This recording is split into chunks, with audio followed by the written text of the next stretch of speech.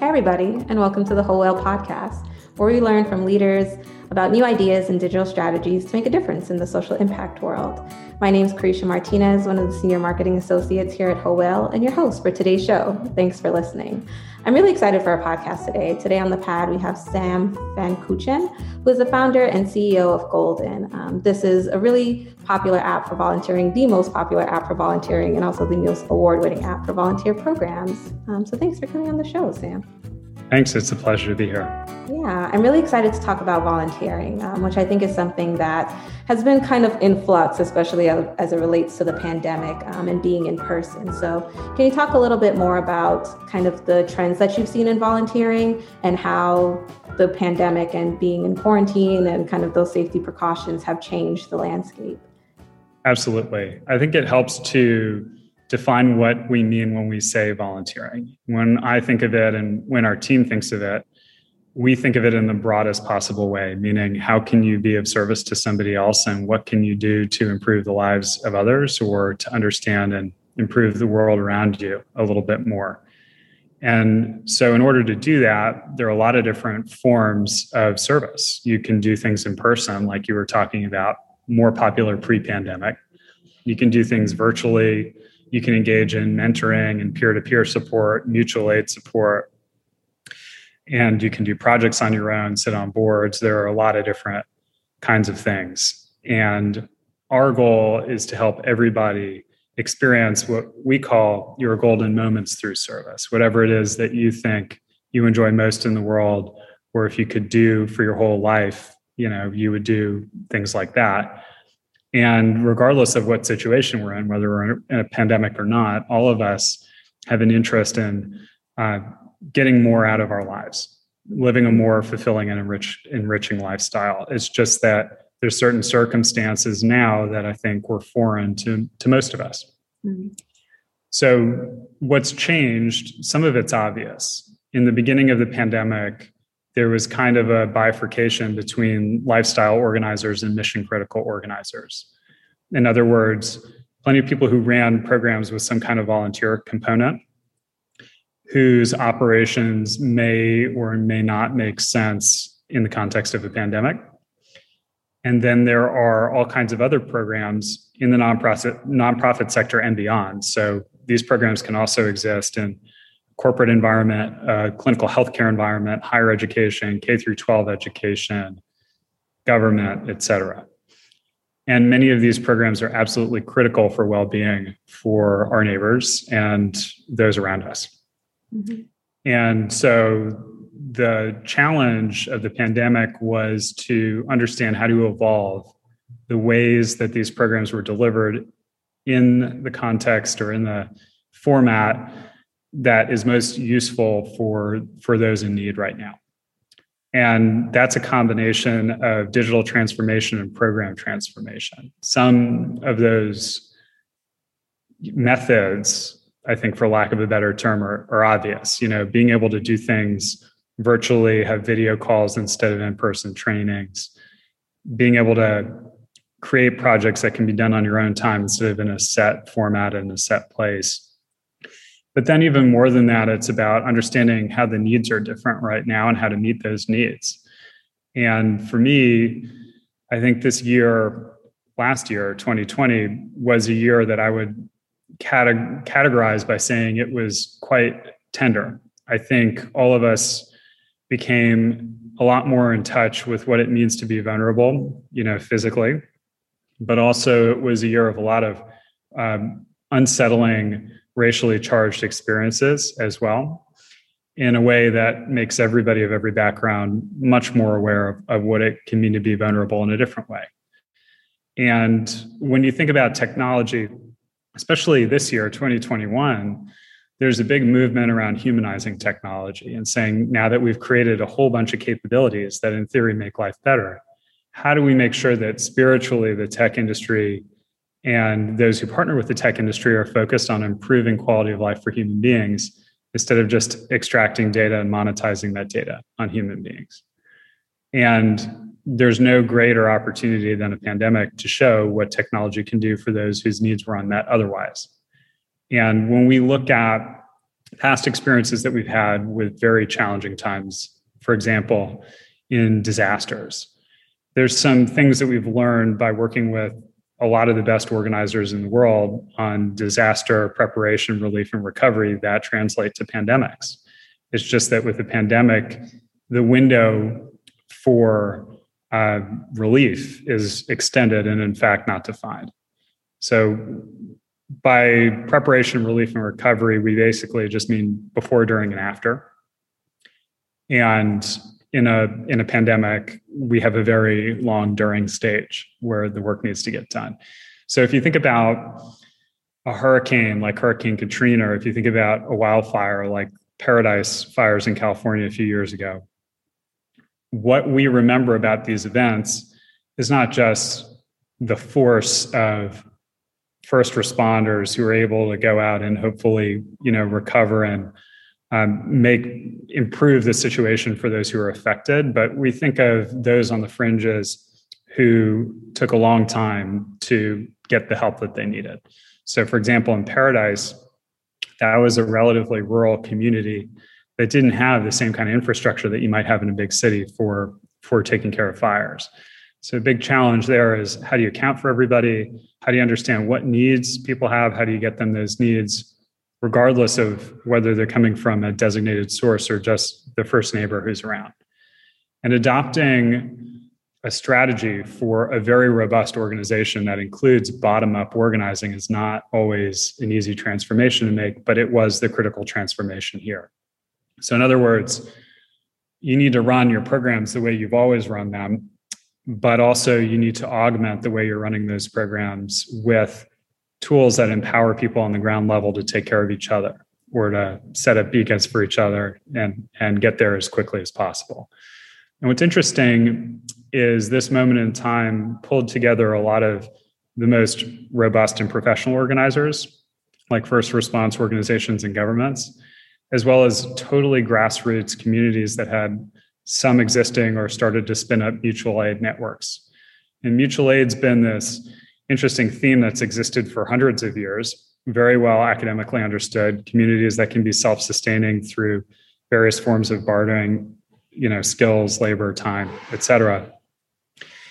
And in the early stages of coronavirus response, mutual aid turned out to be a very productive tool. And then it started to move a lot closer to the formal organizers leveraging it in certain situations. So for example, one project we worked on that was totally unconventional that matched that kind of relationship was, we're working with the state government, and the state government used their 411 operators to, formally or informally, they started receiving a lot of coronavirus outreach, particularly the kind of outreach, and all of us remember these early days where somebody may say, hey, somebody in my family is literally dying right now. I don't know what to do. I don't know where to take them. I don't know what kind of options exist for their treatment. And in a lot of cities and other communities, all the hospitals were full. And so it's not like there are a lot of places you could take people. And so these 411 operators started to try and triage guidance for those who called in with these needs.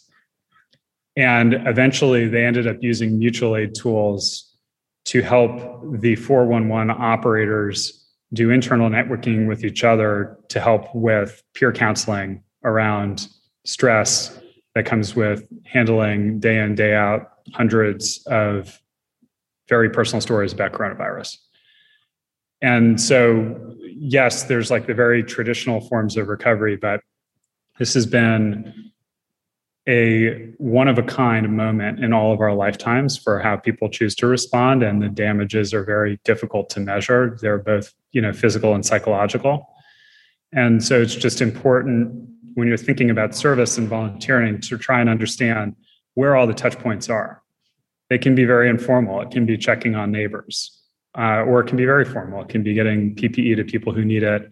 We're dealing with discharged patients or getting folks to the hospital who really need treatment. So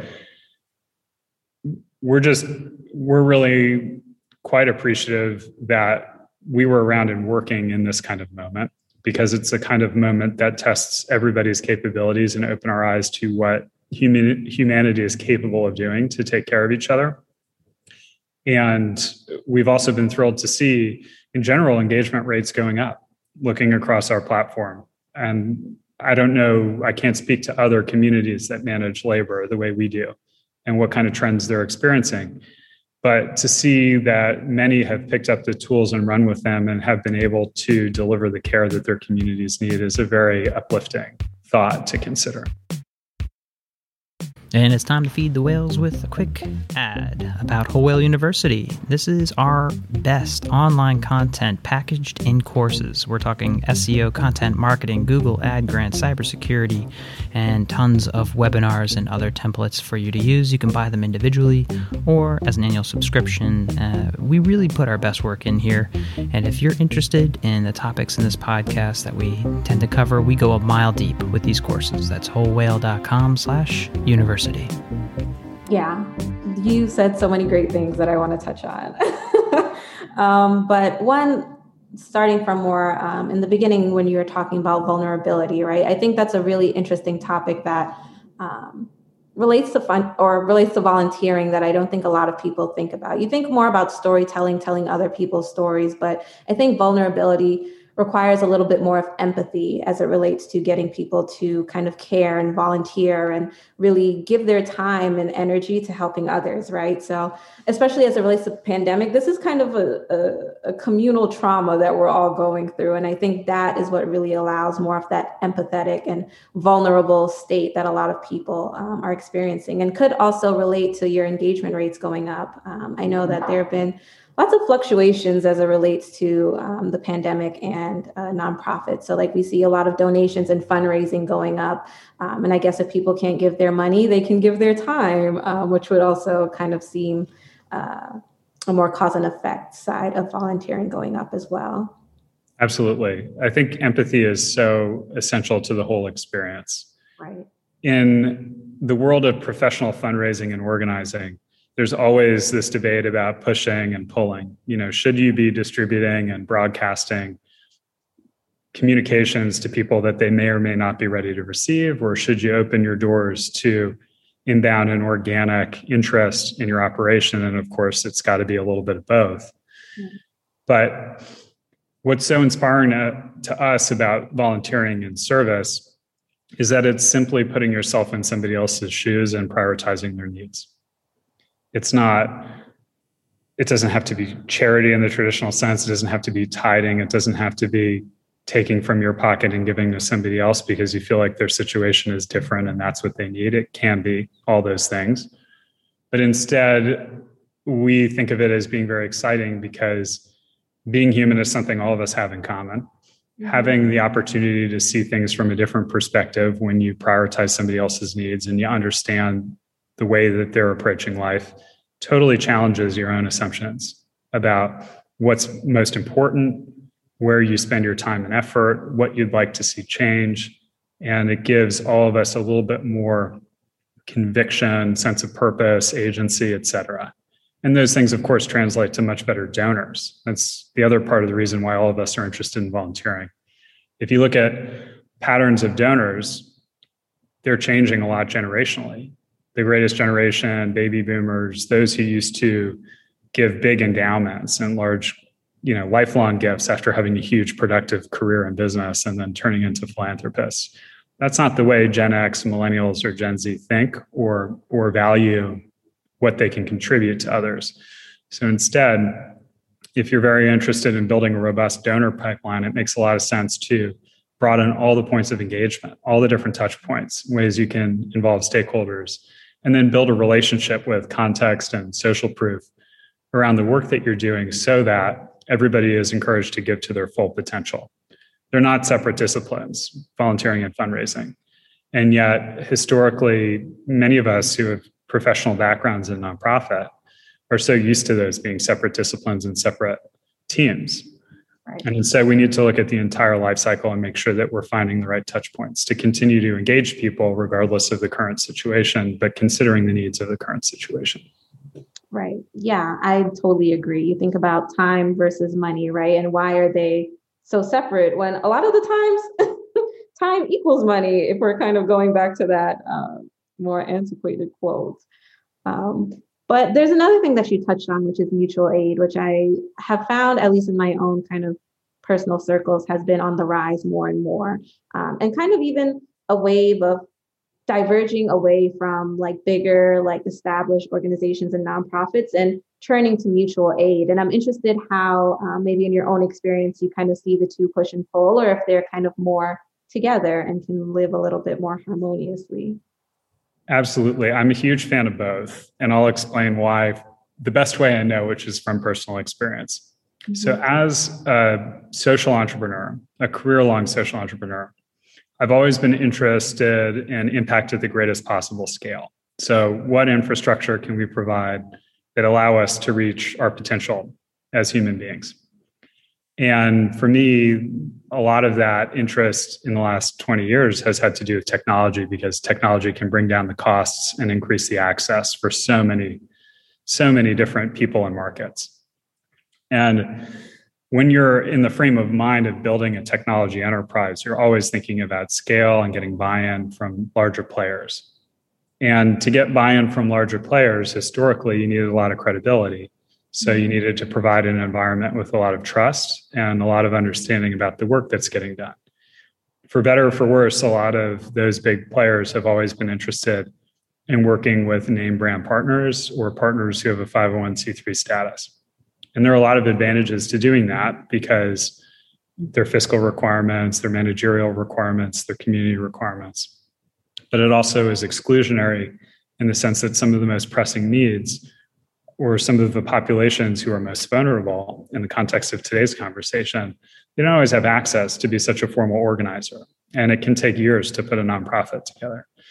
So I think if you're generally interested in working at scale, you do need to have both. I think we're really quite excited to announce a global partnership with Charity Navigator that will give the folks who are doing either planned giving or very rigorous giving all the information they need to understand who to volunteer with and who to give donations to.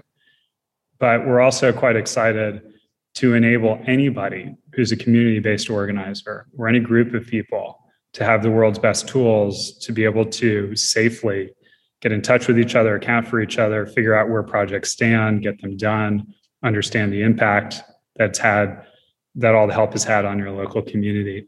And in the past, these relationships have been so informal, and they've been done based on basically somebody who's like the medicine person for the community, making a bunch of phone calls, or religious groups making a bunch of these phone calls. In the earliest days of our research, two communities that come to mind that we did a lot of testing with, actually three. Just for example, one were religious groups where the pastor, the priest, the rabbi, et cetera, understood all the needs of the congregation and would one-off kind of put people in touch who they knew had capacity to help each other. Mm-hmm. Another in your neighborhood in Brooklyn is Hatzalah, which is an emergency service for the Hasidic community that used to make sure that emergency transportation could happen, understanding the cultural norms of that community. And again, those kinds of coordination with ambulances and stuff were happening over WhatsApp and cell phones years ago. And then also we looked at much more formal communities like hospitals that had discharged patients with needs. Again, those hospitals had to decide whether they want to send nurses to people's houses, whether they want to use a third-party staffing firm, whether they want to use volunteers. And in a world where you're discharging tons of people from the hospital, or you can't even admit people into the hospital because they have COVID and you don't have capacity to serve them, you need to figure out how to give those people the resources they need. And it's going to come from a broader, more diverse population of supporters than you're used to working with. And there's just no way to do that unless you can embrace how these channels would work to roll out bottoms-up support. And that's such a cool story for us about what it's like to live through 2020 and 2021. And hopefully these are skills and muscle memory that'll stick with everybody for years to come. Yeah, definitely. And I love that kind of narrative, right? Because you often think about maybe like these bigger nonprofits that are maybe nationwide trying to do work in communities are kind of I don't know, even in a way, kind of pushing out more of these mutual aid organizations or organizers who are really in their communities, know their community. So you kind of think of it as like a fight, right? Like one can't exist with the other around. But I love the idea of kind of having both of them, right? Like there's more than enough work to be done in all of our communities that there's no need for one or the other. Absolutely. They don't need to be in conflict. That's probably one of the bigger macro themes that would be great to discuss today too, if you're interested, is how can we really make the social sector more collaborative? Right. For better or for worse, we talk about this all the time, using collaboration tools, having partnerships, having cross-sector partnerships. But there's also a strong legacy interest in protecting the market that you serve, for lack of a better term, or the community that you serve. And I think we need to move past that, because we need to start treating needs like they're live inventory, not just theoretical. We need to be able to understand where they stand in the process and service them, and make sure that we don't leave stones unturned. And in order to get to a phase like that, all of us need to understand that our communities and systems need to be interoperable. You can't just have your information in a silo. And if we're thinking about modern protocols for managing personal information, an easiest shorthand way I can think of to do that is to look at laws and regulations. In particular, in the US, in California, there's CCPA, which is the California Protection Act for Personal Information. And then in Europe, of course, an early mover with GDPR, sort of the standard for the European continent about personal information. If you're the kind of organizer who's very concerned about the sensitivity and privacy of your information, then just make sure that you have systems that can comply with those laws, that ultimately give the permission to the person whose information it is to choose how to share it. Because in many cases, that person's going to see a lot of value by having you share their information with somebody else in a trusted way. And we need to, as a social impact community, as the social sector broadly, not just the nonprofit sector, but everybody who collaborates with the nonprofit sector, we need to think about what we do to process experiences, way of life, information for our stakeholders, and how we can integrate that process with other people's process, so that for the end user, for the end stakeholder, for the local community member, they get everything that they deserve in terms of having their needs met or being able to help other people with their needs. And that kind of mentality comes from mutual aid, but there's no reason why it shouldn't exhibit itself in a government context or in an enterprise scale nonprofit context. Right. I'm curious if you have any like off the bat ideas about how that could work. Like in an ideal world, where do you see the two, like volunteering from bigger organizations and mutual aid coming together? That's a really excellent question. I suggested a few from prior experience this year, but we would encourage anybody who's thinking at, for example, either of these two scales to start thinking about how mutual aid can benefit their organization. One is a concrete community-based scale. If you know that your chapter or your sister chapters in a certain region are serving very specific communities, then it may make sense to see if it makes sense to create a private environment where those individuals can interact in a safe way to maybe get the sort of extra needs that you didn't know about, or maybe they were trying to go to other services to get, or they didn't know other services existed to support. But creating an environment of trust that goes above and beyond what you do directly to support your stakeholders, and instead demonstrates to them that you're interested in their well-being and you want to help them solve whatever needs they have. I'll give you one example of that. We work with several universities. There's a major research university that canceled classes this year, just like many others did. Right. And they found that there were a bunch of people on campus that all of a sudden had different kinds of needs than they usually have. For example, international students that were here on visas and they didn't know whether they could or should go back. For example, people who are supporting families as students who all of a sudden their financial picture is changing significantly. Mm-hmm. And this university created a mutual aid environment administered by their emergency services department to be able to create a place where those who had needs that weren't being met by the infrastructure that existed in the university to at least vocalize what those needs are and see if there's anybody around who can help with them. Most often, these needs aren't super complicated. It's things like food, childcare, access to PPE, stuff like that. That's one way of thinking of it. Another way of thinking of it is at the network scale. So let's say that you're a global NGO or you are a national scale nonprofit or you're a membership organization that has local chapters and communities. I think it's important to think, what value can headquarters provide for local chapters? This is like a very classic challenge. Are you all part of the mothership, or are you just affiliates and, a highly federated organization? And when the top of the hierarchy announces that they're actually interested in providing infrastructure that allows, in a controlled and safe way, for the local organizer to do more, you actually get more trust from the local organizer, more value from the local organizer in the mothership. And this is really common in like fundraising organizations. So like big healthcare research charities that exist to kind of drive hundreds of millions or billions of dollars toward a certain type of medical research. Mm-hmm. Right now, they're in kind of a tough position because usually they just do fundraisers, like a big race or some kind of social media challenge or whatever. And those look different. They're either not possible in the same way that they used to be possible, or they just look kind of tone deaf for the current situation. And so instead, if I were running an organization like that, and in fact, we partner with many like that, I would be thinking, gee, maybe we switch gears for a second and think, instead of just trying to raise money for a certain type of research, how about we think about how much more vulnerable the people we're doing this research to support are right now, and what needs they have right now, and how come we can't provide some immediate benefit to these people with these needs right now. And so many of the forward-thinking network scale organizers, again, are leveraging mutual aid as a safe, distributed, peer-to-peer tool to be able to help improve quality of life for their stakeholders.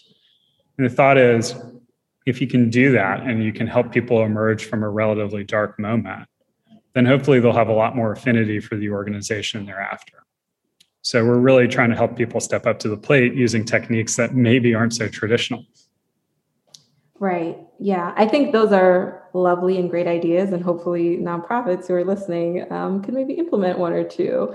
But I think what you're actually really getting at too is kind of an inherent distrust from maybe like these bigger organizations to the people that they're helping, right? And you kind of see this often with maybe the people who are in these fundraising departments or in these like more executive positions where the people that they're helping are a little bit more disenfranchised, and there's that empathetic disconnect, which I think brings us back to that vulnerability. And I think mutual aid is a great way to bridge that gap between us, this big organization who has all of these resources and money and wants to help, but not necessarily sure the best ways to do that in a way that's, one, helpful, and two, respectful of the communities that they're helping.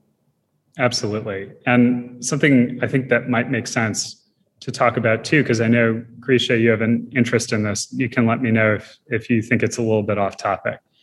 But when you're talking about engaging disenfranchised individuals and communities, I think it's very hard to talk strategically about that process without talking about diversity and inclusion. Right. And having a certain lens on diversity and inclusion. So if we've got time to talk about that, I'd be thrilled to do it. Sure, we can touch on it a little bit because I think it's relevant, no? I think it's totally relevant. Yeah. So I'll use a university context again. Well, in universities, you have very diverse populations often. And those can be student populations, alumni populations, staff populations, or populations of ancillary entities or individuals or communities surrounding the geography where the university operates. And universities are very focused on advancement or development very focused on fundraising. Mm-hmm. And they very often use very traditional methods to engage their donors. So they use lists that are often segmented by net worth or propensity to give. And as a result of that, the rates of engagement from a diversity and inclusion perspective of donors versus, say, people who volunteer with the university don't look the same. And in fact, the population from a DEI perspective of people who volunteer much more closely resembles the overall population of the university's, for example, alumni or students, than does the donor population. Mm-hmm. And to me, this is a really interesting example to look at beyond education, to look at everywhere where development is practiced. Because if those are the trends you're seeing, it's probably because you have some level of systematic exclusion. Probably not because members of certain populations don't have a propensity to give. And it's very hard to solve a disparity like that if you're solely focused on solving towards certain metrics. I think it's much easier to solve a problem like that if you broaden the different touch points and reduce the barriers to people being involved in your organization. And then you can engage people toward their full propensity to give. I'll give you another way of looking at that same problem.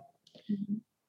As a donor or a volunteer, without any other context, it doesn't always make sense to provide personal information about, for example, things like your racial identity, gender identity, age.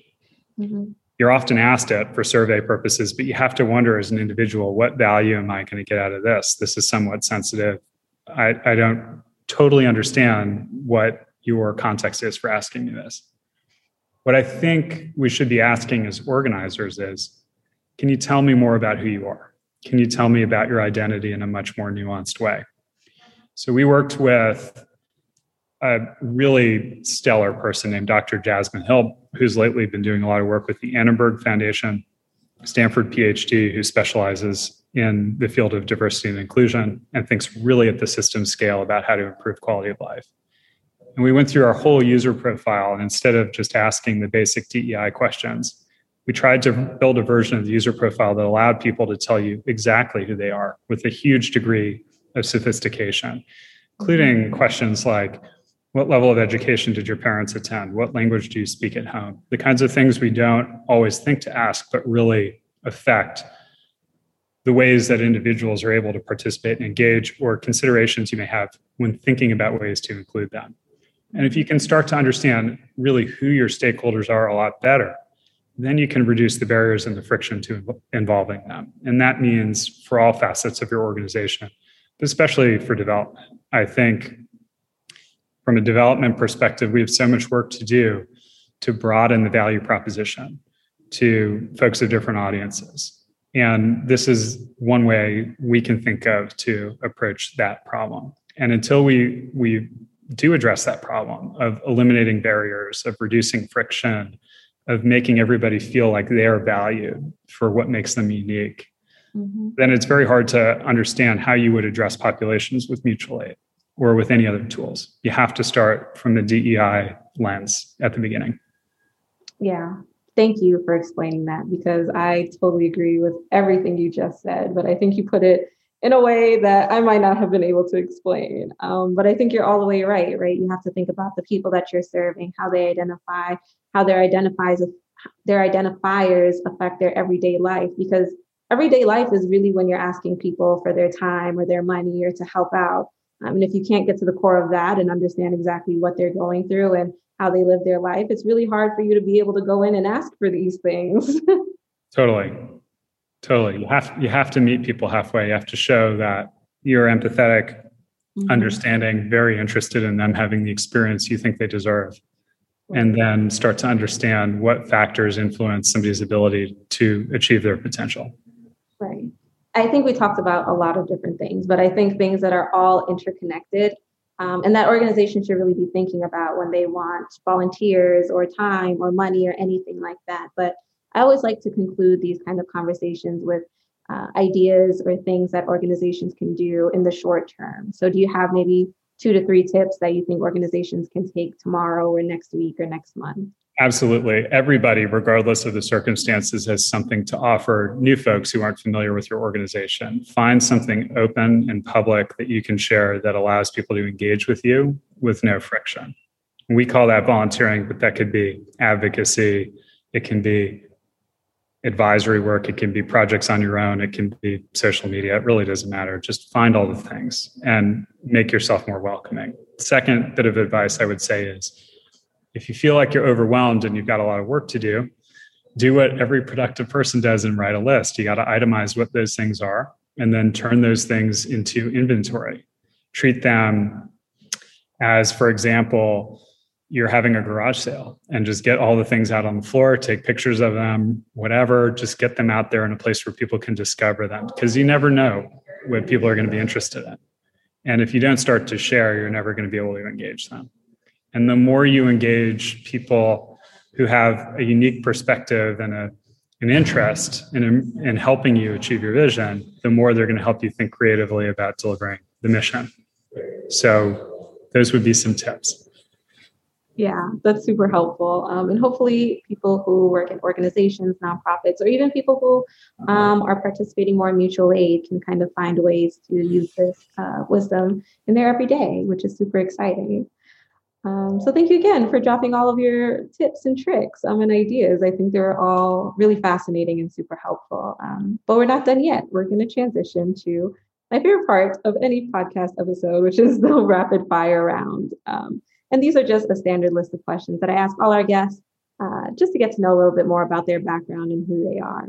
Totally low pressure. You have about 30 seconds or so to answer, but are you ready to get started? Let's do it. Awesome. So what's one tech tool or website that you or your organization has started using in the last year? We've gravitated toward using Monday for project management, even when we used to use much more advanced technical tools or even more basic tools like Trello, because Monday has a lot of different interfaces for managing different types of workflows together and still allows you to do a lot of the more detailed analysis about productivity.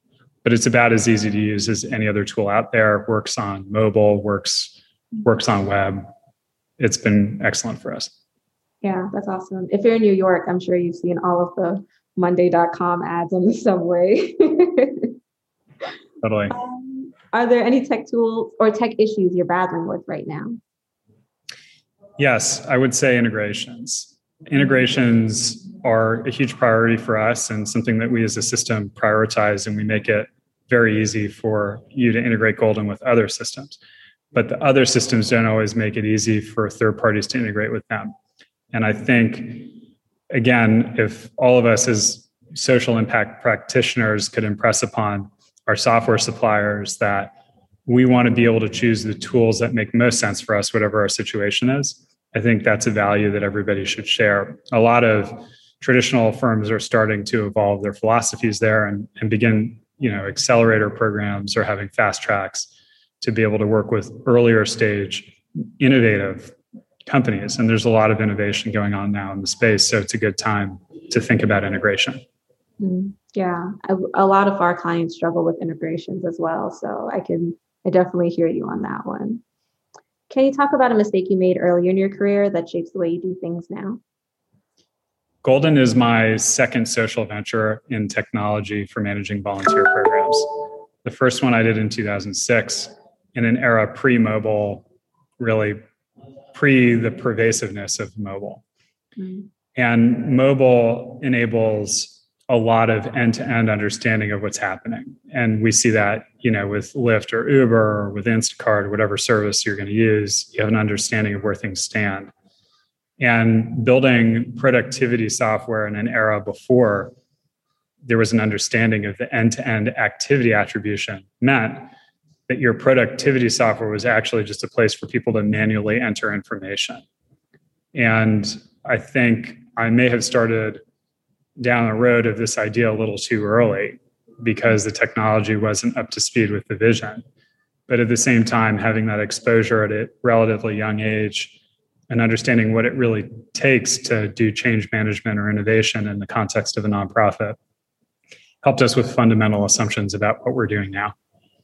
Yeah, that's a pretty good mistake if you ask me. Yeah. Do you think NGOs can successfully go out of business? Yes, I think they can. And it's all about what you set out to do. There probably should be more consolidation in the space. There's a lot of organizations that do similar work and divide resources that really could and should be partners.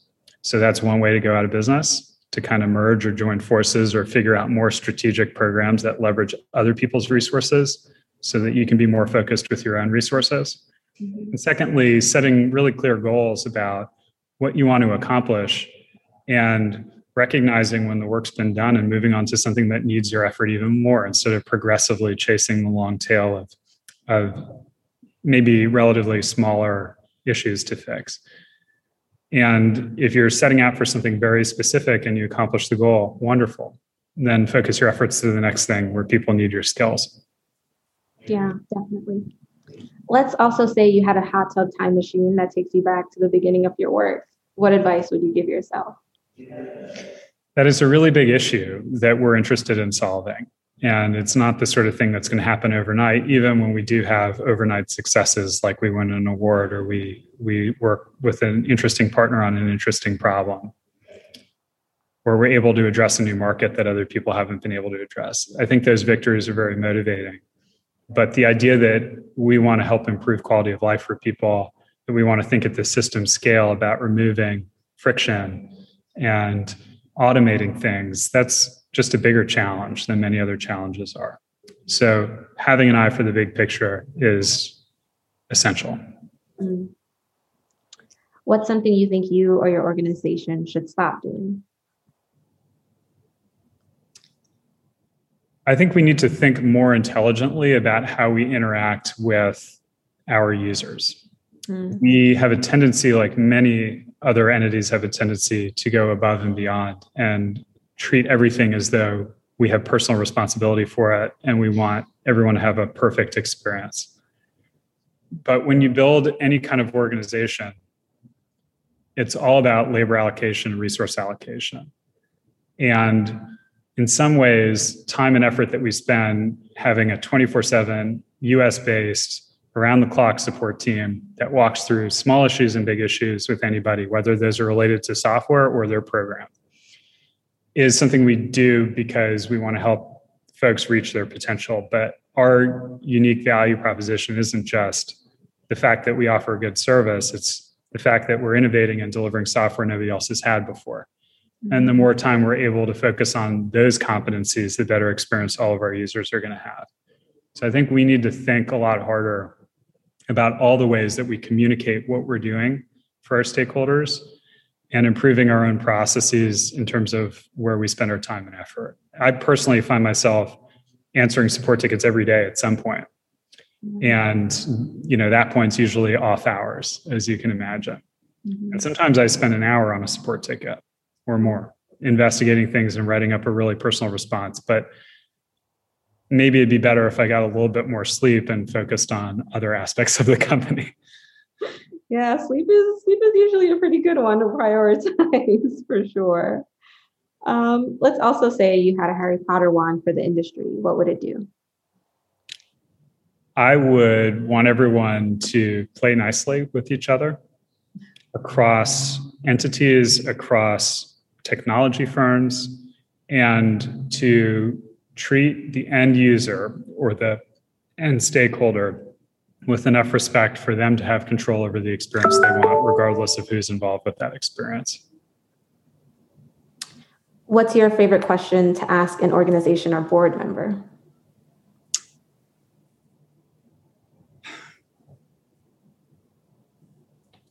I just like to ask them where they're really trying to go.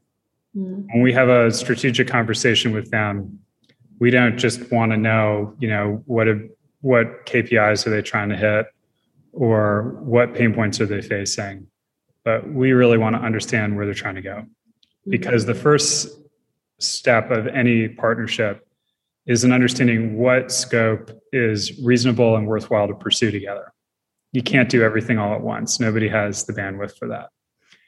And so that first step is really critical for understanding that you're going to solve immediate pains, but you're going to build directionally toward the vision. You don't want to go down the road of doing something together that took a lot of time and effort, but it's total throwaway at the end of the project.